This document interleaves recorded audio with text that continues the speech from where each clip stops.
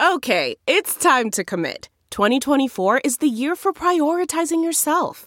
Begin your new smile journey with Byte, and you could start seeing results in just 2 to 3 weeks. Just order your at-home impression kit today for only $14.95 at Byte.com. Byte Clear aligners are doctor-directed and delivered to your door. Treatment costs thousands less than braces. Plus, they offer financing options, accept eligible insurance, and you can pay with your HSA FSA. Get 80% off your impression kit when you use code WONDERY at Byte.com. That's BYTE.com. Start your confidence journey today with Byte. You start with one piece of clothing and ask yourself, does this fit me? Do I love this? Would I buy this again? And if the answer is no, it goes. If the answer is yes, we put it back in the closet, but we turn the hanger backwards.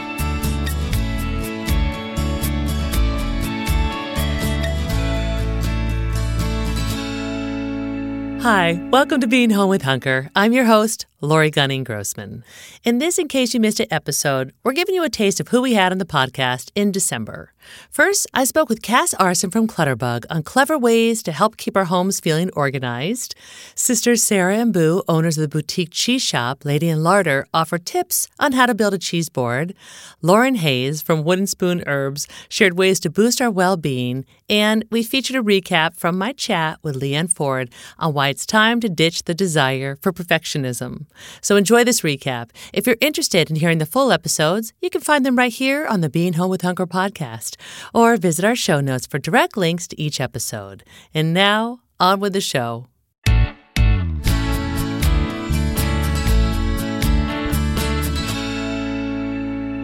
At the top of the month, Cass Arson shared a smart and inspiring way to declutter our closets and why this method is so empowering. I have a really easy tip, to help you declutter in your bedroom, because there are people who love the Marie Kondo method. Mm-hmm. I do not recommend taking all of your clothes out. Mm-hmm. It's a lot of work, okay?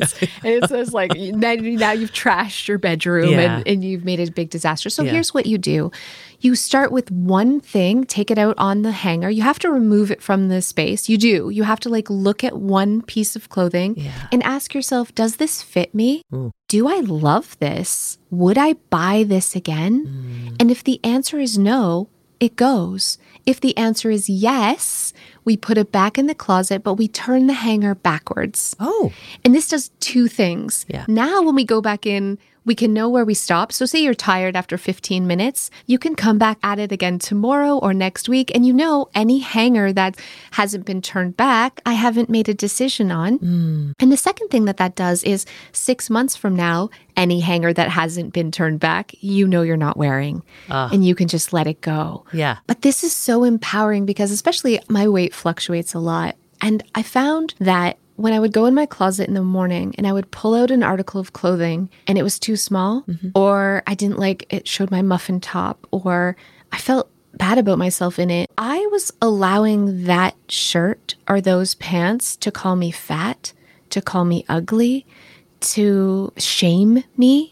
And that's the first thing I felt in the morning when I went to get ready, right? I'd open my closet and I'd feel horrible about myself. And that stayed with me all day, whether I realized it or not. This is a subconscious thing. Clothing in your closet that doesn't make you feel good is toxic. Yeah. And if you can remove that, you don't even have to necessarily get rid of it. If you're like, I want to lose weight again, vacuum seal it and stick it under your bed or in storage, but it cannot stay in your closet. I love this. Because you deserve better. Yeah. And every morning that you wake up and you're not bombarded by clothing that makes you feel like crap, it means you can find clothes that make you feel great. Yeah. It's easy to find that same feeling of, good, positivity, self-love. It lasts with you all day long. And I promise you, it changes your life. This small thing that you can do changes your life. Ever wonder how you can make an epic cheese board?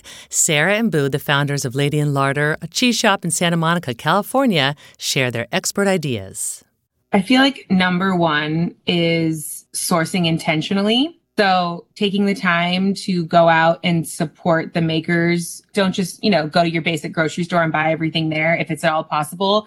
go support your local baker for the bread or the crostini and the baguette, and go to your local cheese shop and find out what's ripe and amazing that day. That's kind of, for me, the biggest difference about buying cheese at a grocery store versus a cheese shop with a cheesemonger is that you're going to tell that monger, I'm serving this cheese on Saturday, and they're going to be able to go into the case and pull what is maturing and perfect for you on Saturday. Versus when you're buying at a grocery store, they're just kind of like bulk cutting a wheel at any phase of its life, and you're getting it either pre-cut that's been sitting in wrapped in plastic wrap, or you're just not getting that kind of attention to detail that you get when you talk to someone that's tasting and cutting and working with cheese all day. Okay. I love it. You can also provide the cheesemonger with some information about like who your audience is. I think they can help direct you in the types of cheeses too, because there is such a big range. You know, you have, I think, your gateway kind of crowd pleaser cheeses, and then the stuff that's a little more specific to certain tastes, right? So, right. And then for the accompaniments, we love working just as seasonal and as local as possible. So if you're not sure what's in season near you, we always recommend finding a farmer's market, because that's the best way to get the pulse on what's going to taste the best. That's going to be the best. So for us right now, it's like Puyu persimmons and all the varieties of apples and pears that are being harvested. That stuff is going to be like citrus is creeping in. Citrus is starting to creep in. Yeah. The first Kishu mandarins were at the market this morning, and caracaras. And then in a month or two, we'll see blood oranges. And that's how we kind of decide what to put with the cheese. We try and pick things that are in season because they ultimately taste best. Oh my God, it sounds amazing. And then do you feel like there's anything that sort of like tips it over the edge as far as like the way it looks, the presentation and the artistry? Is it you add some herbs on top, or is it if you always add some edible flowers, it will be amazing? Or do you have anything like that?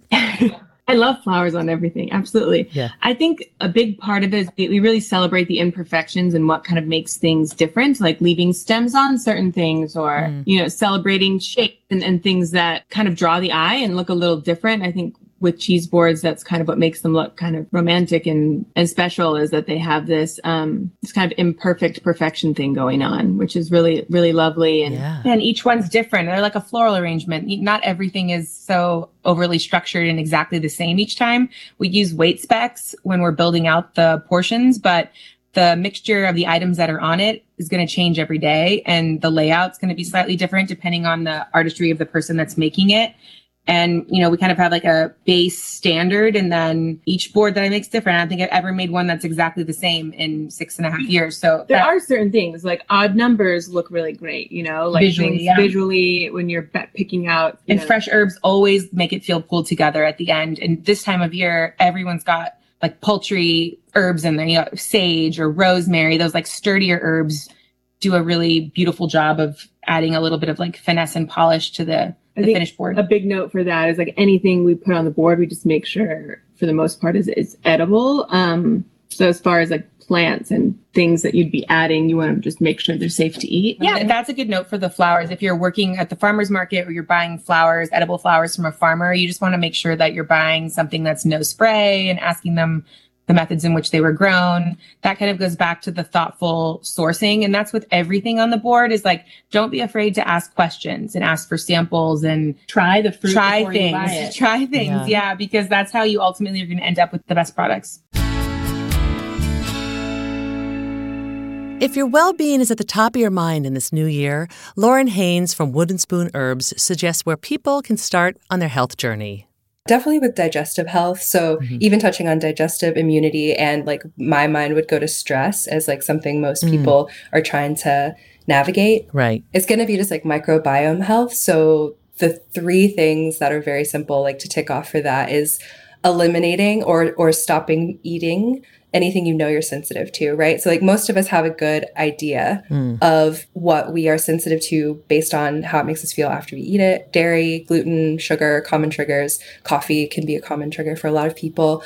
But if you aren't sure, then one place to start is going to be like things that you crave, which is a fun exercise. Yeah. And I think, if someone's trying to like really be intentional about their health, it's worth doing a 30 to 90 day break from certain foods, which doesn't sound fun. And I don't like to be very prescriptive, but gut health is going to affect everything else. And like, you really can't do a ton of intervention without starting there. So that's where I would start. So probiotics, fermented foods, drinking plenty of water, eliminating like inflammation triggers, like wheys and foods I just mentioned. And then, yeah, I mean, it could be so many things. It's so particular to every person. So again, going back to like the nutritive focus, nutritive just meaning like things that nourish you, things that have a high content of vitamins and minerals and fibers. Yeah. Herbally, you could do nettle, alfalfa, oat straw. You could eat those fresh if they're available to you, the nettles and maybe the oats, or do like strong teas of them. I really love doing that for people. Like, it's a really basic thing.